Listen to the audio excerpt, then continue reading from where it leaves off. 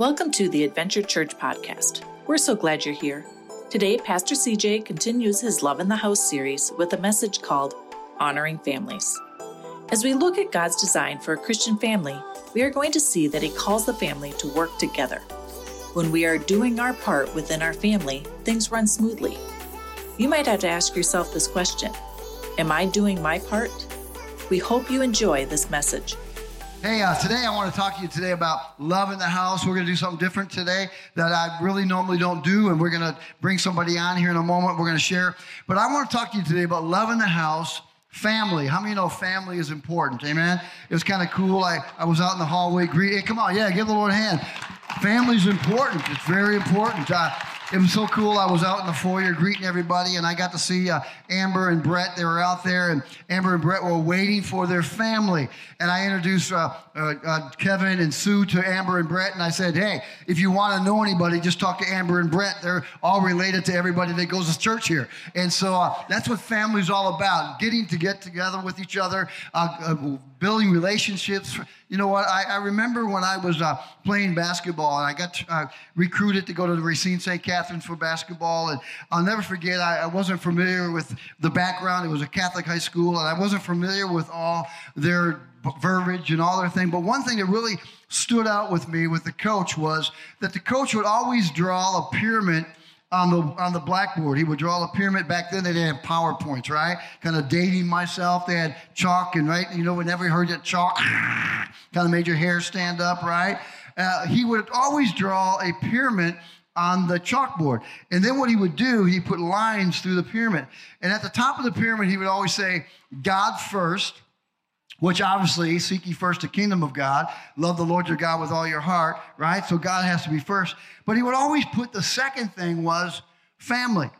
He would always say, God first, family second, school third, and basketball last.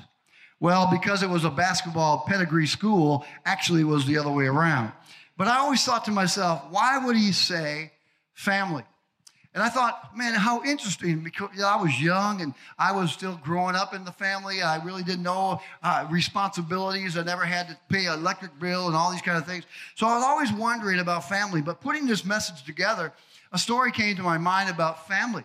First of all, family, I know that myself with 6 sisters and a brother, that it was my family, my mom and my 3 fathers. And my niece is here. She knows all 3 of my fathers.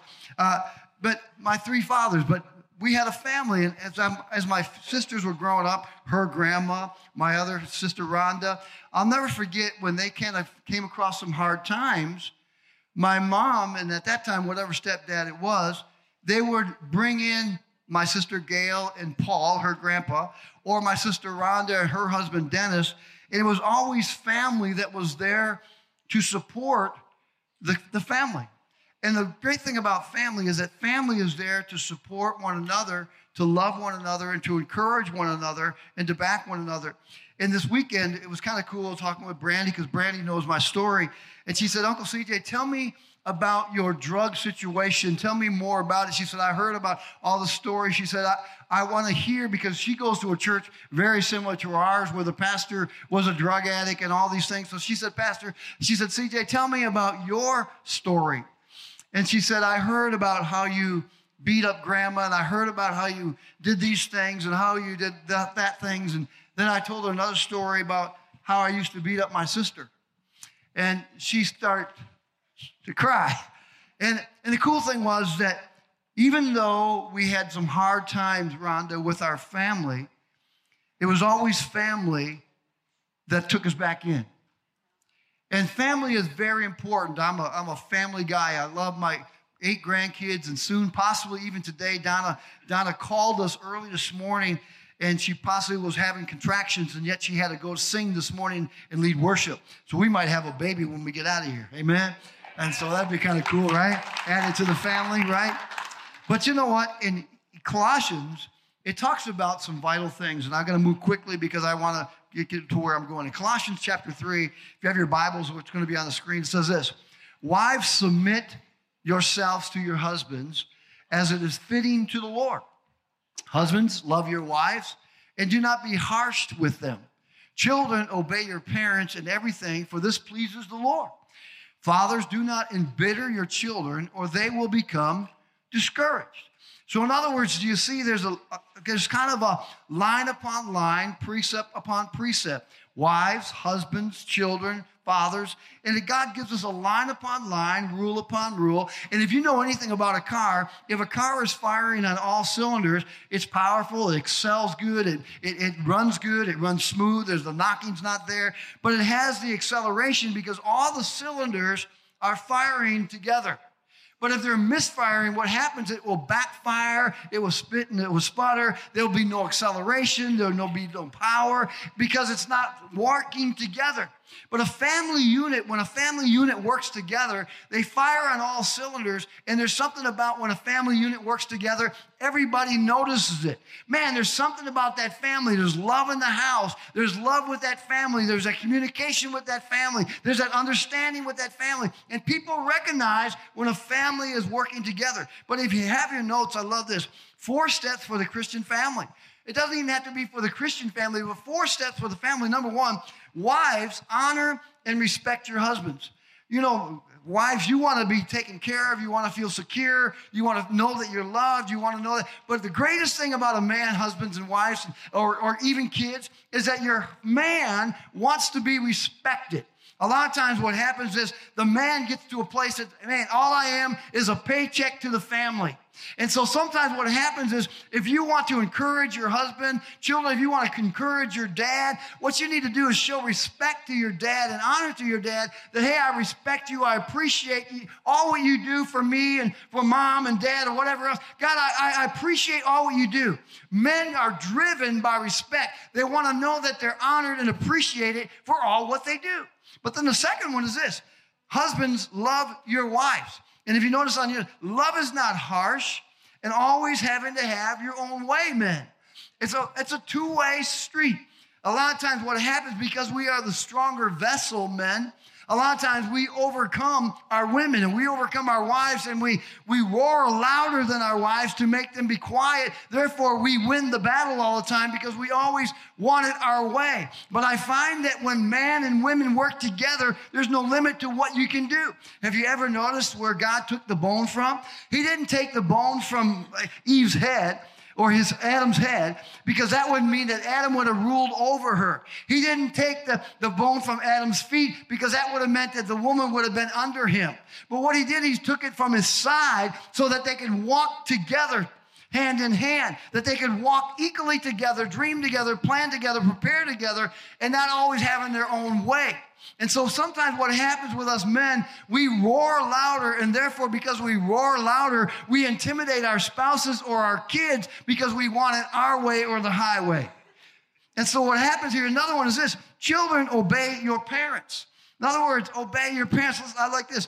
You may not always agree with them, but we are to obey them. You know, a lot of times I didn't agree with my parents, but it's just out of respect and love and admiration for my parents, I did what they said. Would do, and you know, when I did what they asked me to do and I was obedient to what they asked me to do, what happened was, man, things went a lot smoother. I know that when I didn't do things the right way, my dad had a belt, man, and I'm going to tell you, wham. Nowadays, if you take out a belt, just the side of a belt, you get messed up. You get called after all the officials come to you and say, hey, that's physical abuse. You know, but back then, man, a belt was, hey, you know what I'm talking about. Somebody say amen, right? You know what I'm talking about, right? But look at this. Fathers and mothers, don't embitter your children. You know, hey, I'm having a great time coaching basketball here. I'm loving Siren Dragons. I'm loving, being around the students. I love being in the hallways with the kids, meeting all the parents and all what's going on. But, you know, sometimes I see the other side now. Before I used to be the outsider looking in, but now that I'm in the inside, I see some things that, man, sometimes really hurt my heart. And you know what it means by embittering your children? By always putting them down. Man, sometimes I come in and I'm in amongst the crowd and I hear parents putting their kids down and, man, belittling them in front of other kids or other students. And before you know that, those kids are so embarrassed. And one of the things that I have learned as a youth pastor when I used to go into cafeterias and sit with kids, hey, those kids don't need you and I to put them down because their students put them down. And man, they get beat up at class, they get beat up in the hallways, they get beat up in the cafeteria, and then they come home sometimes to us parents who belittle them and put them down, and we make them embitter them, and we get their hard hearts. And what happens is they get all this anger and rage within them, and then they start acting out. And the way they act out sometimes is not the way we want them to, but they don't know how to express themselves, but only to act out. And so I sit with kids, man. You should see, I sit with kids a lot during the school time here. And man, I hear these kids cry. They say, man, my mom and my dad, they say this, they do that. And it hurts me. And we as parents, we always want an outlet for us. But sometimes we forget about the kids needing an outlet too. And so what does it say? Don't bring them into your fights. A lot of times we as parents want kids to choose sides. I'm right. She's wrong, he's wrong, I'm right. And we bring kids into sides and it pulls them like a tug of war. Make them choose sides, call them names, or put them down in front of others. You know, I thought about the Lord calls the family to work together, all doing their own part to make things smoothly. A family is like a car, which I already explained. Why is family important? And I'm going to go to this real quick. So, Andrew, if you want to get ready to set her up on how we're going to do this, I'm going to move real quickly. Why is family important? Our mental growth, our well-being, and stability all depends on family. How many know what I'm talking about? We need one another. You ever heard that old saying, as one man sharpens another, so does one man sharpen one another, iron sharpens iron. That we need each other. We need to sharpen each other. The family needs to be a place what? A family makes all members feel safe and connected to one another. That's what a family does. Is your house a place where it's safe, where you can, man, be a family where people can come and rest and be at rest and at safety and know that, man, they don't have to face the problems of the world, that they can come home. Your husband can come home from work without being a dripping faucet hearing, or your kids not being enraged by you being angry. Or what is your family life like? Is your place a place of safety? Is your home a place where people can come, a husband or a wife or your kids can come and find rest?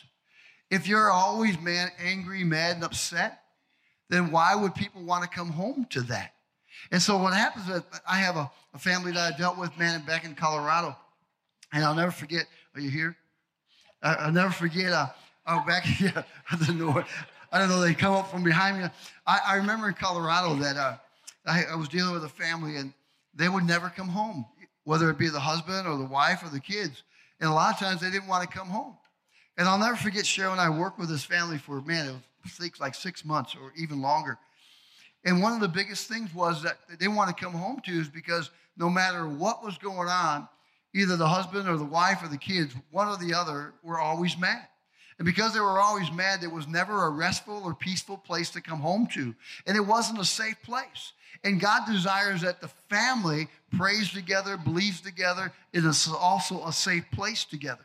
Let me ask you, is your household a safe place where husband can come home, where wife can come home, where kids can be safe and not have to hear maybe you and your husband arguing or whatever the case may be? What kind of place or family are you? Are you a place or a family that people can look up to, or are they looking down on? When we were growing up, when our kids were growing up, man, today, Brandy will tell you, we have so many kids that have adopted us as parents. All through my kids' years, man, from football to basketball, they would come to the house all the time. And throughout the years of my kids bringing friends to our house, these kids would begin to adopt Cheryl and I as their second parents. And I would always ask them, Gary, Kevin, why? Carl, why? Andrew, why? Why do you feel like you want to adopt us as parents? Here was our number one thing. Because Pastor CJ and Cheryl, we feel peace and we feel rest at your home. What is your home like? Are you the cause of the problem? If so, maybe it's time to look at yourself. So many times what happens, we want to point fingers and she's the problem, he's the problem, or the kids are the problem, when maybe we have to examine our own hearts. You see, it takes two to fight. And if someone doesn't take off the boxing gloves, you're always going to be fighting. You see what happens? Pride goes before a fall. Pride says, I'm not giving up. Pride says, I'm not surrendering. Pride says, it's my way or the highway. And that's what a lot of times we do. I'm going to win this battle because we are taught to be competitive and to always win. And we always take that into our family. It's my way because I got to win. But you know what? With family, we're all equal. That we blend together and we make our home a place where it's safe. And that's where love comes into the house. A couple Wednesdays ago, I was really moved by this story. And when I was moved by this story, we've been doing some things on Wednesday nights about I love to tell my story. And we've had some great testimonies. Pastor Carolyn shared.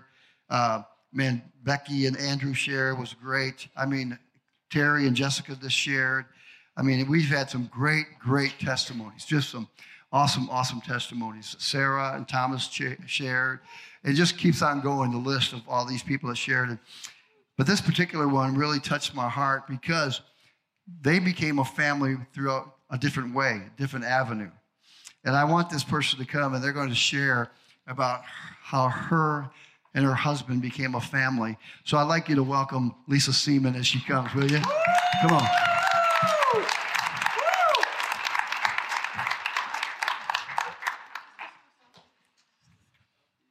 Where's your tea, Pastor? This was supposed to be like coffee shop style. I know, man. You were supposed to be sipping on your tea. I didn't want to go to the bathroom and take an intermission break. Oh. Well, I was hoping you were going to take over when I needed to. Yeah, so now what am I going to do? Lisa shared on a Wednesday night, and it moved me so much about her story. And it's so cool how she been blessed. And I've asked her to come and share. And I know that, Lisa, we got a little time, but I want you to share it. I'm going to let you have the floor, and I'll interject. But you just introduce yourself or however you want to start and go for it. Okay, so I guess I get about 20 minutes. Yep. And I think we probably need to schedule a few more sessions because, guess what? I'm that old. So, I could probably speak a while here.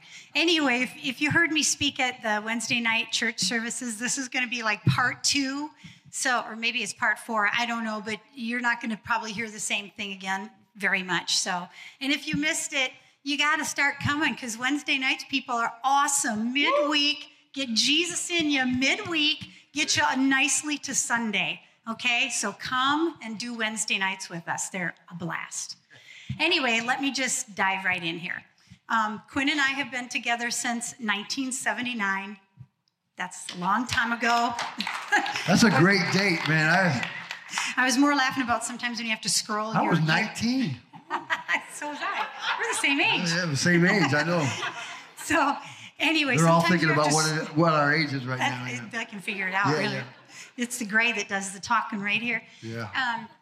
This year we will have been married for 37 years. And he came from a non-divorced family, and I came from a divorced family. My parents divorced when I was about 12. And I always laugh when Pastor CJ says that he had 3 fathers. I know he did. That's not what I giggle about. I giggle because I had 6. Oh. It's true. I got you beat. My mother was the marrying kind. What can I say? Right, Dee Dee? That's what she always said. I'm just the marrying kind. So anyway, that's a story for another day. But when I met Quinn, when you're in high school and stuff and they say, what are you going to be when you grow up? I always wanted to be a mom. That's what I wanted to be. And I didn't think about being an astronaut or a lawyer or a doctor. I just thought about being a mom. So that was always the game plan for me. Sometimes things don't work out the way you plan. And in the moment, you just got to remember there's a greater good, a greater plan involved. But at the time you're in it, it doesn't, seem like that. So there was a lot of pain involved with infertility. I couldn't get pregnant, don't know why, unexplained. There was just never a reason. Everything was fine. It just didn't happen. So I rolled over from that emotional pain for about 10 years. I couldn't do baby showers. I couldn't do, things that have to do with kids because I just wanted my own kids. And I always thought it was my fault and that it was something that, I did that caused it. At that point, I'd been clean and sober for quite a few years, and I just did not understand. I thought, well, maybe something that I did when I was out using or something caused this. And I actually even offered Quinn a way out. One day, I just felt like I had to say to him that I will give you a divorce if you, want to, get married to someone and have children with them, because I felt that strongly about having children. And he laughed at me. I did not laugh, but he laughed at me for thinking that way. But anyway, eventually I kind of just rolled over from the pain and just kind of moved on with life. And I started going to church and really getting involved in church. And this is where the comeback starts. I found a church kind of an unusual way. And that's a story for another day too. But anyway, I started getting involved with the youth at the church. And they were so fun. And I started thinking, I can just live vicariously through other people's kids. And you guys need help with your kids, right? It doesn't hurt to have another couple of adults in there trying to help you out. So I ended up becoming the youth and family director. And we started going on missions trips, and Quinn started coming on missions trips, and we started going to Sunshine and concerts. And, it just really, that was the comeback. God just filled my heart to overflowing with all these kids. I just knew that I didn't need any of my own because I had them. We started going on missions trips and such. And that started to reignite this desire to have my own children again after kind of it been sleeping for quite a while. And so we started down the infertility route again with different treatments and such. But when one of the team says no, to me it's a no for both parts of the team. And I had a farther out boundary in all those treatments than Quinn did. And it just is what it is. I'm not dissing my lovely husband. He didn't want to go through all that IVF and all the stuff that goes with that. And so when he said no, I just had to accept the fact that this was no. And we stopped treatments. But I do have to interject that I had a couple of surgeries along the way. And the other day I was looking down at my stomach, which is very svelte, and very nice and flat. And my scars, because I had two surgeries. The first surgery, they went this way at my belly button. And the second surgery, they went this way. I have a perfect cross in my belly button. It's awesome. It's awesome. So she's holy. Yeah, God had other plans. I have a holy belly button. That's right. Sounded really bad. Anyway, so fast forward a little bit. My uncle passed away, and Quinn and I went to his funeral. And within 10 minutes of being there, now at this point, we'd had kids in and out of our home that, parents were having trouble with them. Can they come live with you for a few months? And we'd been having kids in and out and stuff like that. And within 10 minutes of being in my uncle's funeral, in walked my cousins that I hadn't seen for 12 years. Now, they had, their father was my first cousin. He had died in a tragic accident, and we were trying to, back then, Quinn and I considered trying to get them into our home and raise them with us because they didn't have a real good place to go. And the grandma couldn't get them. And so Quinn and I said, well, if the grandma can't get them, we're not going to get them. They were 7, 8, and 9. So now 12 years later, they walk into their grandpa's funeral, and they're looking like they could use a hand. And within 10 minutes, Quinn says, you got a place to live? Yeah, no, not really. Do you have a job? No. Do you want to learn how to drywall? And Josh said, yeah. And so Quinn invited Josh, my second cousin, to move in with us. When he moved in with us, he said, we were not in a good way. And my sister is still at the place where I was, and it's not a good place to be. Can I bring her in too? So 2 weeks later, his sister Holly moved in with us, and she happened to be 4 months pregnant. Yeah. So, I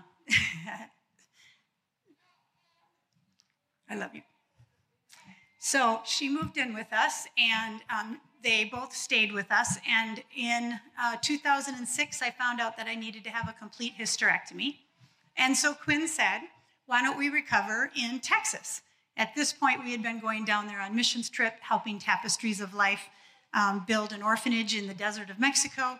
And, we down there for a week and back and down and back. And he said, we've got 8 weeks of you being off work. Why don't we go down there and serve in that 8 weeks? And my mother said, you're going to do what to my daughter who just had major surgery? Drive her all the way down to Texas? I don't think so. But the doctor gave us permission, and so we went.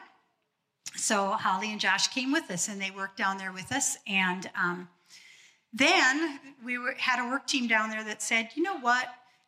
She's like getting ready to deliver. You better go home. So we drove back home just in time for Jessa to be born. Do we have a picture of Jessa? There she is. There's our Jessa. And so she's all embarrassed now. So from birth until 11 months old, they had stayed in our house. I got up in the middle of the night and fed her and changed her diapers. It was kind of my routine to do the middle of the night stuff. And then at 11 months old, her mom decided that she wanted to move out, and so they moved out. This is where the story gets a little bit hard. So we went through a lot over the next 4 years of having Jessa in our home for a month or two at a time, and then gone for a month or two at a time, and then back for another month or two, and it went on this way until she was 5.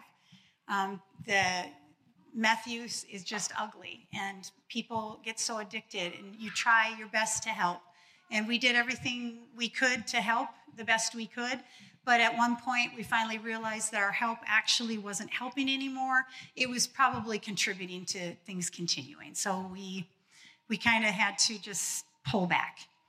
So we were scheduled to go down to Guadalajara, Mexico for language immersion. And a week before we got on the plane, we got a call from Wisconsin asking us if we would come get Jessa and take her into our home. And we're like, yeah, sure, why not? So she was like 3, I think. And so she got her little princess suitcase and pulled it behind her and off to Guadalajara, foreign country, foreign language, knew nobody, brand new 3-year-old. She'd been in and out of her home, but full time every day, there she came. So she had a blast in Guadalajara. She was almost starting to speak Spanish when we left. It was pretty cool. The kids down there, she was very blonde when she was a baby. And so the kids down there with all their dark hair, they'd see this little white girl with the blonde hair, and they'd pick her up and they'd carry her. And we'd go do Mercy Days where we fed the poor. I never would see her feet hit the ground. She would be carried everywhere she went. They would pass her around to each other. They just loved her blonde hair. So cute. At 5 years old, and then she did go back, and we did a back and forth for another couple of years, but at 5 years old, she became ours permanently. That was a real tough time. Yeah, I agree. It was real tough at first, though, because she'd gone through a lot, and I asked her permission. I said, I won't say what you went through because it still makes me cry, but she said, you know what, Mom? In my words, not hers, but similar meaning, she said, those scars are what made me who I am. And she's right, she's right. And she's fought through those scars, and she's come a long, long way. But in those first few days, it was pretty tough. She had real severe night terrors, and it was very, very hard to see. And she didn't know. It wasn't hard on her. She had no clue, but it was hard on us. And there's been some stuff, but she's worked her way through it, and she just was on the A honor roll, and we couldn't be more proud of her. So she came to us right before my mom had bought us a cruise for, I don't know if my sister knew this. She always tried to keep everything equal, my mom did. So I'm sorry if Mom didn't tell you, but she bought us a cruise for our 30th wedding anniversary. However, it was only our 29th anniversary. She's getting jealous over there already. It was only our 29th, but we weren't going to correct her. I mean, come on now. So Jessa, when at the 5-year point there, just like language school, a couple weeks out of the cruise, here comes Jessa. So Jessa got to go on her first cruise at 5 years old. So we like to kid around a little bit that God really has a sense of humor, and he does. We retired first, and then we had children. So that's a fun one. And so, let's see, we're in our late 50s. Quinn is probably in his early 60s, and we're raising Jessa, and we're coming up for a family visit, and some friends of ours from Texas want us to bring a puppy down for him, and we surprised Jessa with a puppy of her own, and So we went up to Iowa to pick up these puppies, and we got a call saying, would we come get Corbin, who was 8 months old at that time. So here's Corbin, Jess's baby brother. We weren't expecting to be traveling with 2 puppies and a baby. I wouldn't advise it. I wouldn't even advise it if you're young. So yeah, that was a tough one, huh? Driving around with two dogs and a baby. So anyway, fast forward a little bit more. We've now got Corbin and Jessa's adoption was going to go through. So my mom and my sister both flew down to Texas to be part of her adoption. We were surrounded by friends and family. It was just an awesome, awesome day. My sister, when she was down there, got a call that her husband still wasn't feeling well, and she came home to find out that her high school sweetheart had cancer, and he eventually passed away then after about, 4 or 5 weeks? It wasn't a couple months? It wasn't very long. We didn't have a lot of time left with him. 6 months after that, my mother had a major heart attack. And the day after she had her heart attack, CPS told us that Corbin was going to be reunited with his mom and dad, which was a complete shock to us because we thought he was ours. So that was, I didn't know if I was going to make it back from that, having to give him up. And my mom was sick. We only had a few days. So Quinn kind of fought for some extra time, and we ended up getting a month with Corbin. 2 of those weeks I spent with my sister and my mom in the hospital, and then 2 weeks I got with Corbin before Quinn flew him back up to reunite him up here. So he reunited. At that point, Jess's next baby brother had been born. That was Easton. And so Corbin and Easton were together. They were kind of in a little bit of like a foster home setting, and it was just too much for her. She just couldn't do both kids. And so then Corbin reunited with his dad. However tough that was, how I didn't think I was going to make it through that, he's doing fantastic. His dad changed his whole life around, and I know social services don't get to see those stories often. He completely changed his life. He's taking care of Corbin. They're doing fantastic. We still get to see them, but we were down in Texas, so it was going to be real hard to see them. And with my brother-in-law passing away and with my mom passing away, we felt like my sister could probably use a little bit of help, and we wanted Jessa to be able to have contact with her brother. So we really felt like it was time to move back from Texas. Texas kind of started to not fit anymore, and it really reminded us that, God opens doors that no man can close, and he closes doors that no man can open. So he opened the door for us to move home. He started in our hearts, and then he moved us here. We wanted to be closer. We wanted to make sure Jessa had a continued relationship with her brother. So we moved back to Wisconsin. Some things happened in the home that she was in, and we got the call to take Easton. Would we take Easton? Easton was 13 months at the time, so here's Easton. Oh, that's Michael. Go back one. There's Easton. There's Easton. A lot of you already know Easton. So we thought having a baby at our age, I don't even know, I've lost track now. Let's just say we're in our 60s now, okay? And here we are with another baby. And we had to do tag team stuff. It's your turn to get up in the middle of the night. And so we took in Easton. And during that time, I just have to tell you, when he was born, we had already met Easton, but before we got him, but when he was born, I couldn't hold him. And I feel really bad and even like ashamed to tell you this, but I didn't want to love him because I didn't want to lose him. And so anyway, I didn't hold Easton until we actually got him. And so Easton came to live with us. And so in order for him to live with us, we needed to get our foster care license. So we started to take some classes, some trainings. And at one of the trainings, we met up with Leah and John Jacobs, for those of you who know them. They are here, are they? Are you here? Okay. And so I had already known them, but I didn't know them. And I found out that she was pregnant again.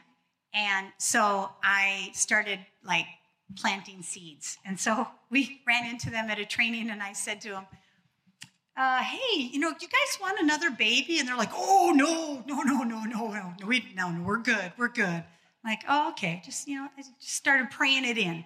Because I thought, wouldn't it be cool to have this new baby somewhere close where the kids could have a relationship? Because we knew we could not do another baby. We just couldn't. So we had another training in Superior, and the Jacobs were there again. And I flippantly kind of asked them again about it, and they looked like they were willing to kind of think about it. Well, I wanted them to jump up and down and say, yeah, we'll take the next baby. They didn't do that, but that's okay. So a couple months later, they called and said, would you guys like to come to dinner and talk? I'm like, sure.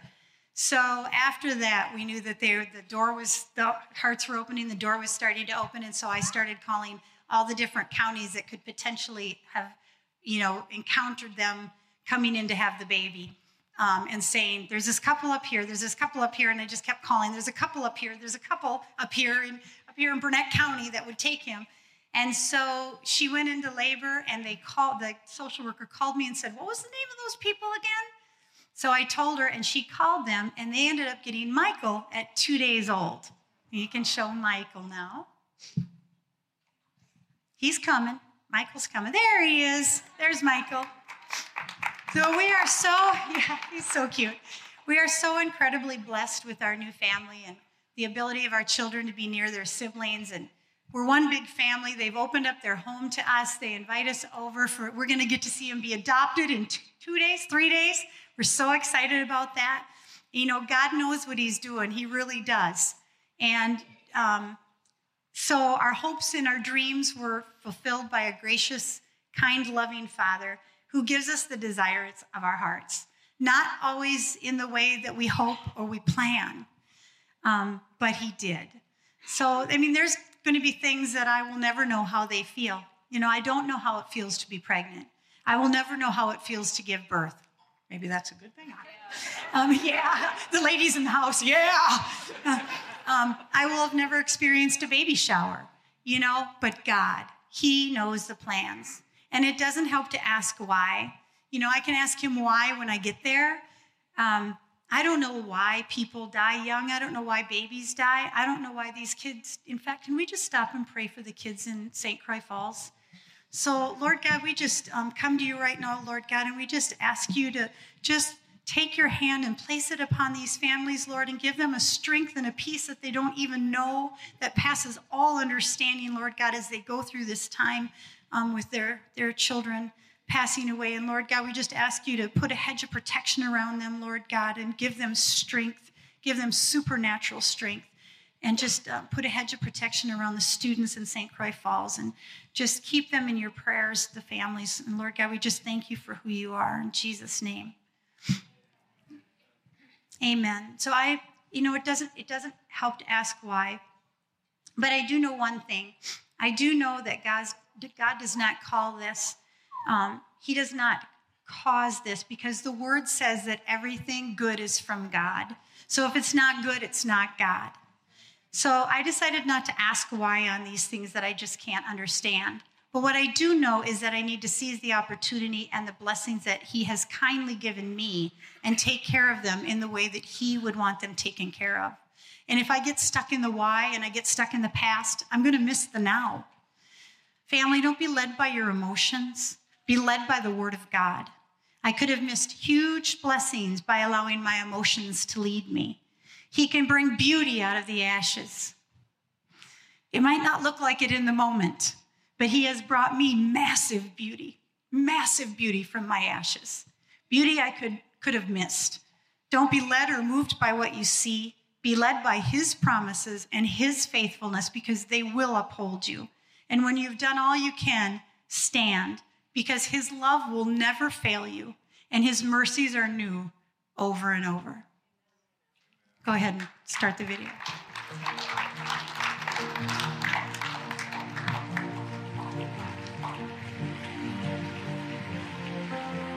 Oh, the beauty to think of who you are is overwhelming. The promise promises you make, they will uphold me. How you hold me, your compassions never end. Your mercies are new over and over. Your mercies are new over and over. As surely as the morning comes, you're faithful. I'll sing of your love over and over. I'll sing of your love over and over. I'll sing with every setting sun. You're faithful,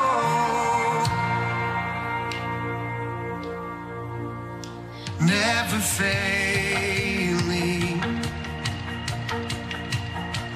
Every time I fall, you're there to catch me.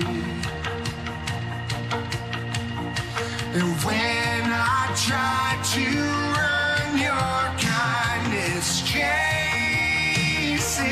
me. How you chase me, your compassions never end. Oh, your mercies are new over and over. Your mercies are new over and over. As surely as the morning comes, you're faithful. I'll sing of your love over and over. I'll sing of your love over and over. I'll sing with every setting sun. You're faithful. Your favor will last for a lifetime. Your anchor will hold through the night. With every breath I will sing of your love, your love. Oh, your favor will last for a lifetime. Your anchor will hold through the night. With every breath I will sing of your love, your love.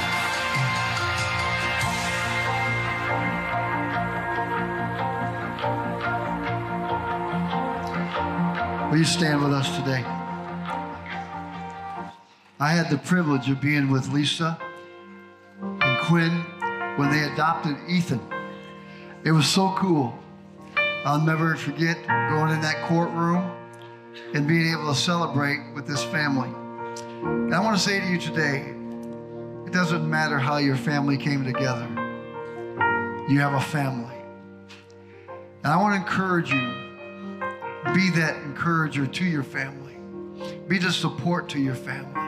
And maybe you're having struggles within your family, but I want to encourage you also to you be the first one to take the gloves off. You be the first one that steps forward and says, maybe I'm sorry. I said some harsh things. I've done some bad things. I ask you for forgiveness because God intends for the family to be blessed. And back to that high school coach, he was right. God first, family second. We need you. God needs you. God needs his family to be complete. And Lisa, your family's completed. You didn't know how God was going to bring it together. That's right. But he brought it together. Yes. I want you to do me the honors. I want you to pray over these families today. Awesome. Look at this place. Yes. Will you do that? Thank you for allowing us to go late today. Father God, we just thank you and praise you for who you are, Lord God. Lord God, sometimes we don't understand, Lord God, and just help us to not get hung up in that, Lord God, but to keep pressing forward, that your mercies are new every day, Lord God, over and over, and your love will never fail. Lord God, help us to reach out to each other in those times where we have needs like that, Lord God, that we can stand strong, that you are our anchor, Lord God. Lord God, I just ask you to bless every single person in this place today with whatever they're going through, Lord God, that you will help them understand that you are everything they need, that you will provide everything that they need. Lord God, I just thank you for this church family. Bless them as they go out, Lord Jesus. Bless them in your mighty name. Amen. Amen. God bless you today. Give the Lord praise. Amen. Love you. Thank you for listening to this week's message from Adventure Church. If this ministry has blessed you in any way, please consider supporting us. You can make an easy and safe donation on our website, www.adventurechurchsiren.com/give. Thank you for your generous donation.